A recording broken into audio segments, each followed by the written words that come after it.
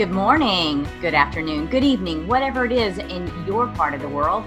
This is Pamela Fagan Hutchins, and you have reached the show Wine, Women, and Writing.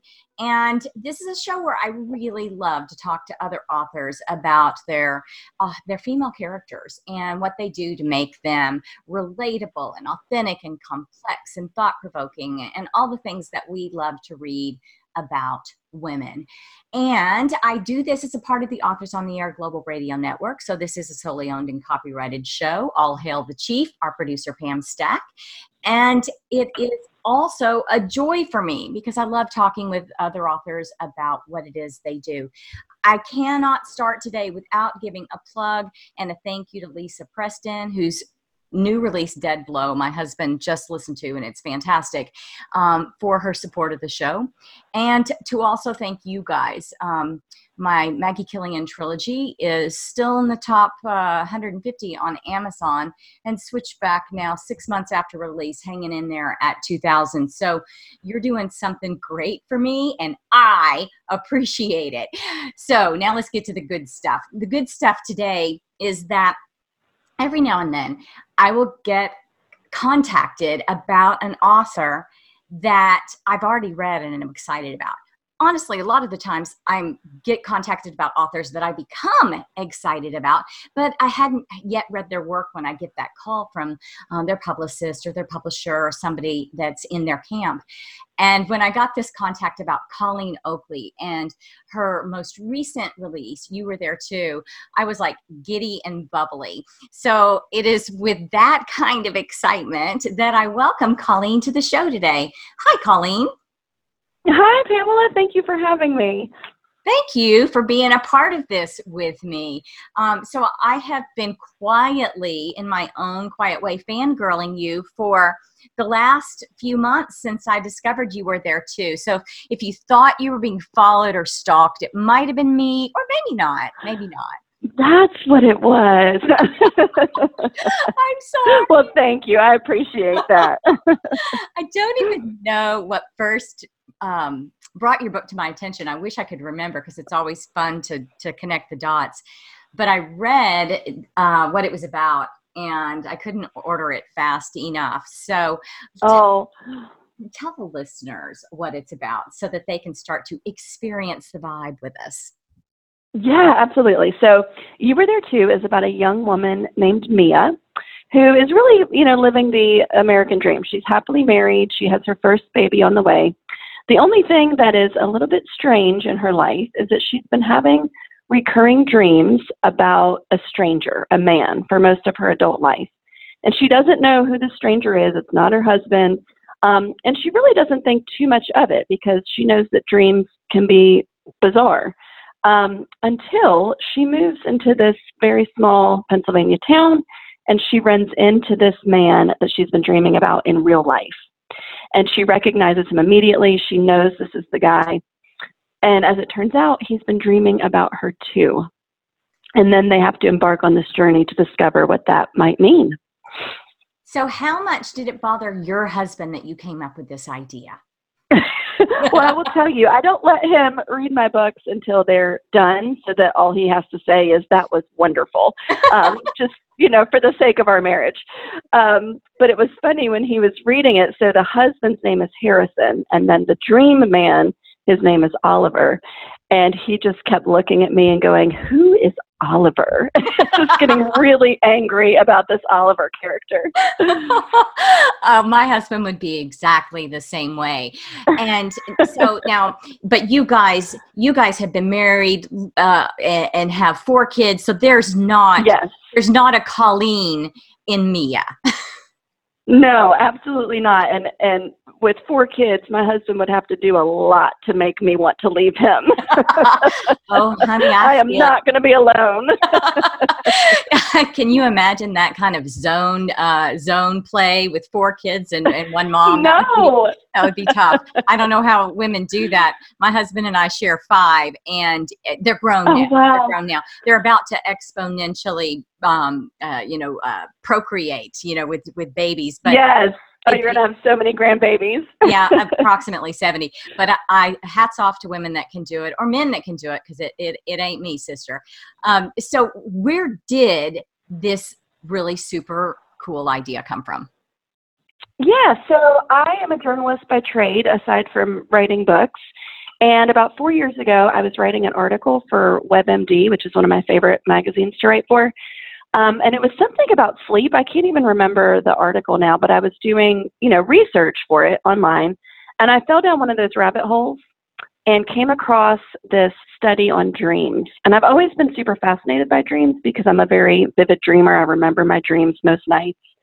And the study intrigued me because the study said that a group of dream scientists, dream experts had gotten together to say that there was enough anecdotal evidence to support the idea that mutual dreaming is a real phenomenon. And mutual dreaming is when two people, typically they're very close, siblings, best friends, husband and wife, go to sleep on the same night and share the exact same dream about one another, starring each other. And it just amazed me because I kind of heard of that before, but it amazed me that it was like being supported by the science community, that scientists were saying, yes, this happens a lot. We just don't know why it happens. And I thought that would make a very interesting, concept for a book. It is super interesting. And I love that the scientific community is admitting that it's real, even though they can't explain it, because it's happened. My husband and I share that phenomenon. Tell me what happened. Tell me a story. The dreams where we dream the same dream have been going on for a very long time. But we had dreams about each other before we met each other. And did you really? Oh, I met him and I recognized him immediately. I went home and cried. I was like, oh my God. It was crazy. And so when you tell people these stories, they're like, yeah, lunatic. Right. Exactly. But it really happens. It really happens all the time. And when I saw your book, I was like, I just am dying to see what you have to say about it from a literary standpoint and where you went with it. And I really, really enjoyed it. And I am not going to give away the ending. And yet I loved where you left it. I loved now that our imaginations get to decide if there's anything further to the story. So, and with that, I've got to stop and go, Pamela, don't spoil the book. But it really was meaningful to me. And I'm wondering if you've heard from other people, lunatics such as myself, that are telling you that this really happens to them as well.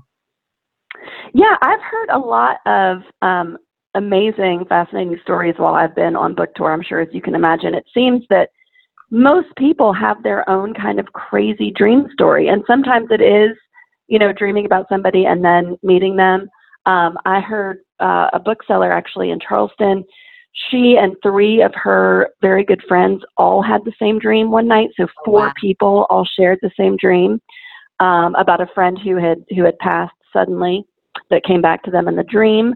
I've heard one of my favorite stories is a woman that I met in Myrtle Beach. She came up to me and told me that her mother had died unexpectedly. And of course, she was grieving this. And about 2 weeks later, she had this dream where she thought of all these questions that she wished that she had asked her mother before she died. And when she woke up, she got a pen and paper and immediately wrote down like 5 or 6 of these questions before she forgot them. And later that morning, her husband woke up and said, I had the strangest dream about your mom, and she wanted me to tell you these things. And they were the answers to her questions. Oh, that is so cool. Isn't that cool? I got chills when she told me that one. It's wild, I know. When you first kind of hear these stories, like you said, you kind of think, okay, that's crazy. You're a little bit loony. But when you keep hearing them, it just becomes like there's no doubt, like these things really happen and we can't explain it. I think there's so much about, the brain and our connections between people that we can't explain yet. Like maybe one day we will be able to, but there's definitely something out there I've always that's happening. That there's just this this energy that we can't see. I mean, you can feel it in the air if you're in tune to it, but you can't touch it. Right. And it's there, it's between people, that are in our dimension. But where does all that energy go? I mean, like, think about that woman's mother and that dream that her husband had answering her questions.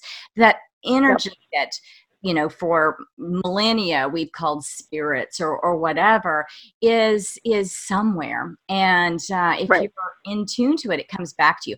I didn't believe this until I was an adult and it started happening to me. I always was way too pragmatic, but it's totally something that I believe in now. So you're so blessed that people share those stories with you.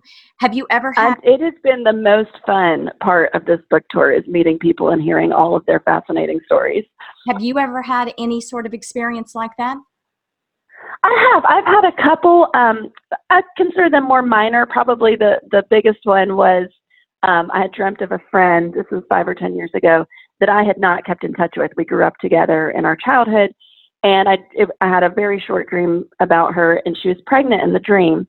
And the very next day I talked to my mother, and my mom had said, guess who I talked to? And it ended up being my friend Joy's mother. And they had also not kept in touch. So it was like a random reconnection. And I said, oh, how's Joy doing? And my mom said, oh, she's pregnant. And I said, I knew it from my dream. I'm psychic.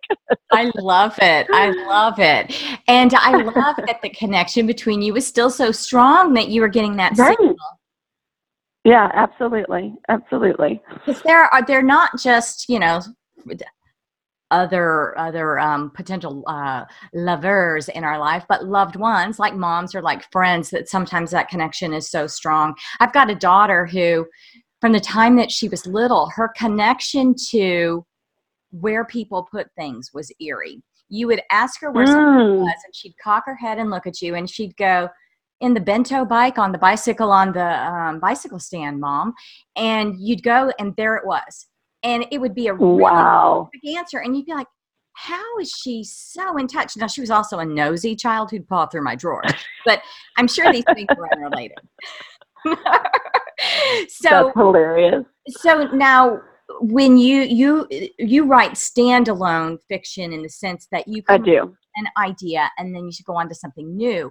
So how do you top this super awesome dream world connection thing? What'd you dive into next? Oh my gosh. Yeah, I try to just do something completely different so that they're not connected and I can dive into a whole new world that fascinates me. So my next book is called The Invisible Husband of Frick Island. It comes out next May, and it's about a young woman who lives on this very tiny island in the Chesapeake Bay that you can only get to by boat. There's only about 90 other people that live on this island.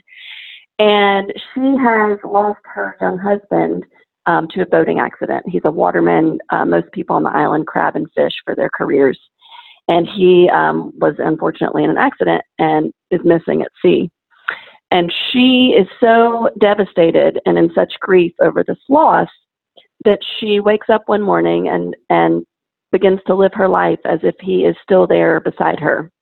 Every day she walks him down to the docks. She still goes to their favorite restaurant, the one restaurant on the island, to eat dinner on Friday nights. And the townspeople have no idea what to do with this. They love Piper, my main character, and they're not quite sure what to do. So they decide to all go along with it, go along with her seeing this husband that is not actually there. And that's all fine and well until a young, ambitious reporter comes to the island to work on a fluff piece for his mainland newspaper. And he then sees all of these people interacting with and talking to a man who does not actually exist. And he decides that this is going to be his big break. He does a podcast at night, and he's going to make his podcast the next big serial or the next big This American Life. He's very ambitious. And so he decides to make this the focus of his story, unbeknownst to the islanders. And that's when things get very interesting. That is. There's so many ways you can go with that. Okay, so again, where did this idea come from? So this one is a little bit morbid, but a couple years ago I came across, but you asked, so I'm going to tell you. A couple years ago I came across this newspaper article about a woman in Australia, and she was older, and her husband passed away, and she was in such denial about it that she just left his body where he died in their bed and did not tell anybody that he had died. And this went on for a full year until the neighbors started to smell things and come over and ask her, what was going on? Why did her house smell? That poor thing. And I just thought that is interesting. I'm glad this idea. I'm glad there's no dead body in the bed in your book, though. That would probably there is not. Thank goodness. Farm out. But how sad! I could totally see myself being like the woman in your book. Right.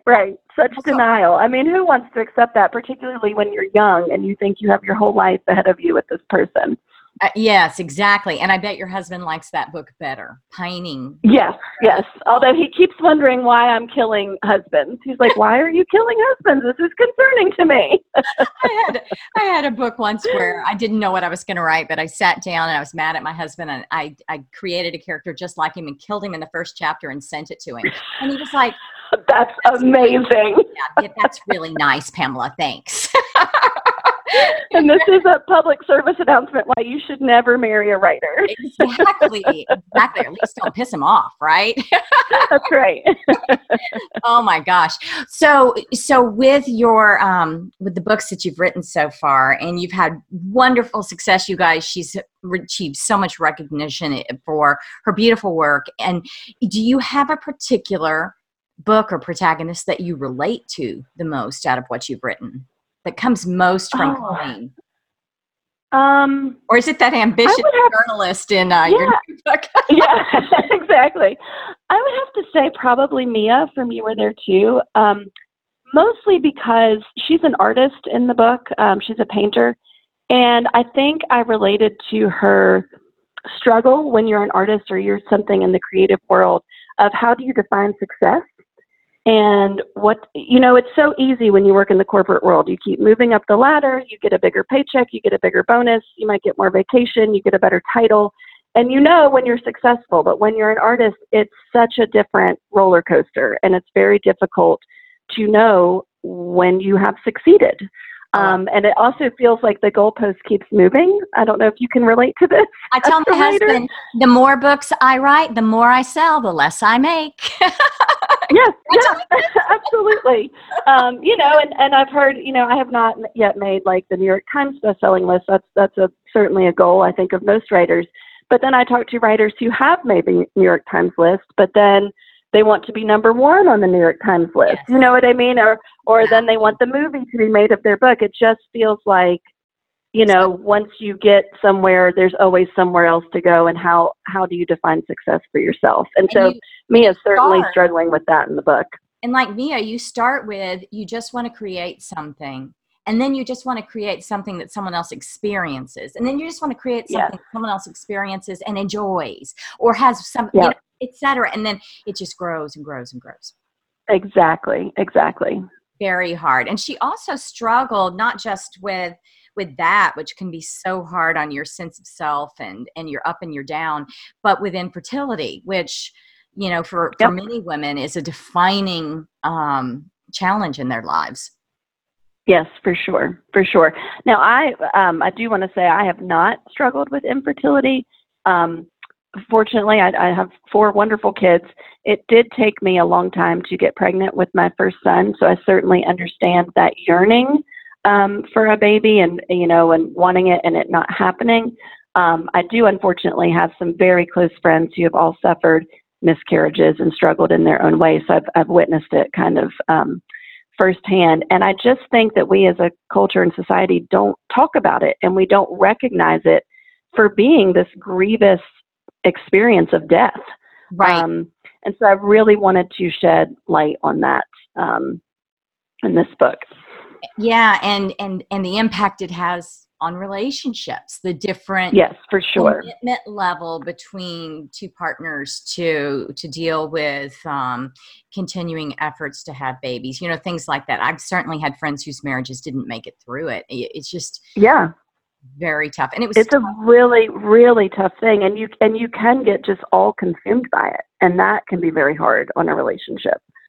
in this, you were there too, Harrison and Mia, of course, are going through this and going through a different level of commitment to it, and starting to not be open with each other about the things in their lives, and that was Right.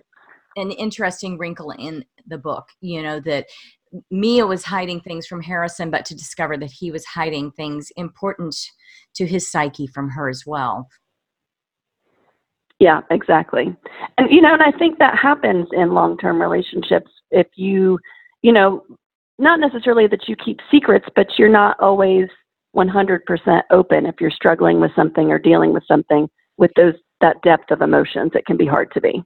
My husband has a delayed reaction of sharing. Mm-hmm. He'll hold something in, and then all of a sudden he'll say what that look on his face has been about for, God knows how long. And he ultimately shares, but it's Right. very hard to open up that way. And it's interesting to me. I'm not like that. I don't know about you, but I vomit up everything. Me too. I'm an open book, pun intended. I have a feeling, and it's coming for you. Yeah. Not my husband. And in this book, Harrison was hiding things that impacted how he felt about himself, and how he, things that maybe made him feel less powerful, less perfect, less manly. Is that, and that some Absolutely men get wrapped up in the idea of what success means for them. Yes. And I also think part of his reasoning, I'm sure, was not wanting Mia to look at him differently, thinking that she might think less of him. So, yeah. And I think a lot of men are probably more like your husband than like us, where they will keep things close to the chest for a long time until they kind of figure it out or they're ready to talk about it. Isn't it great to be able to write these characters in fiction and just get all this out there, deal? I find sometimes it's easier for me to deal with my husband when I think through a character and I think about, absolutely, I'm reacting like a so-and-so and he's reacting like a such and such. And yeah, for sure. And I do think it helps to, you are working through kind of the psychology of the way people are, because each character has to be different. They can't all just be you, right? So you have to really empathize and understand how other people would react to situations. Now, if people want to get more information about you were there too, your previous books and your upcoming novel, what's the best place for them to go to get this kind of scoop? Super easy. My website, ColleenOakley.com. Or they can follow me on Instagram at writer Colleen Oakley. Awesome. And are you through book touring for You Were There Too? Or are you still going out and doing events? I have a few more events. Hopefully I'll be in Minnesota if this coronavirus doesn't stop us on March 23rd. And then I have a book festival in Florida, Word of the South, on April 4th. And I have just a few more Atlanta events, which is where I live. The coronavirus, wash your hands a lot and hope for the best. Yes. I don't know what to say, but hopefully your events will go off without a hitch, and you'll get somewhat of a break before you hit it again for your next book. I know. I hope so. I need time to write another book. Exactly. I got to get off the road. Keep them in the pipeline.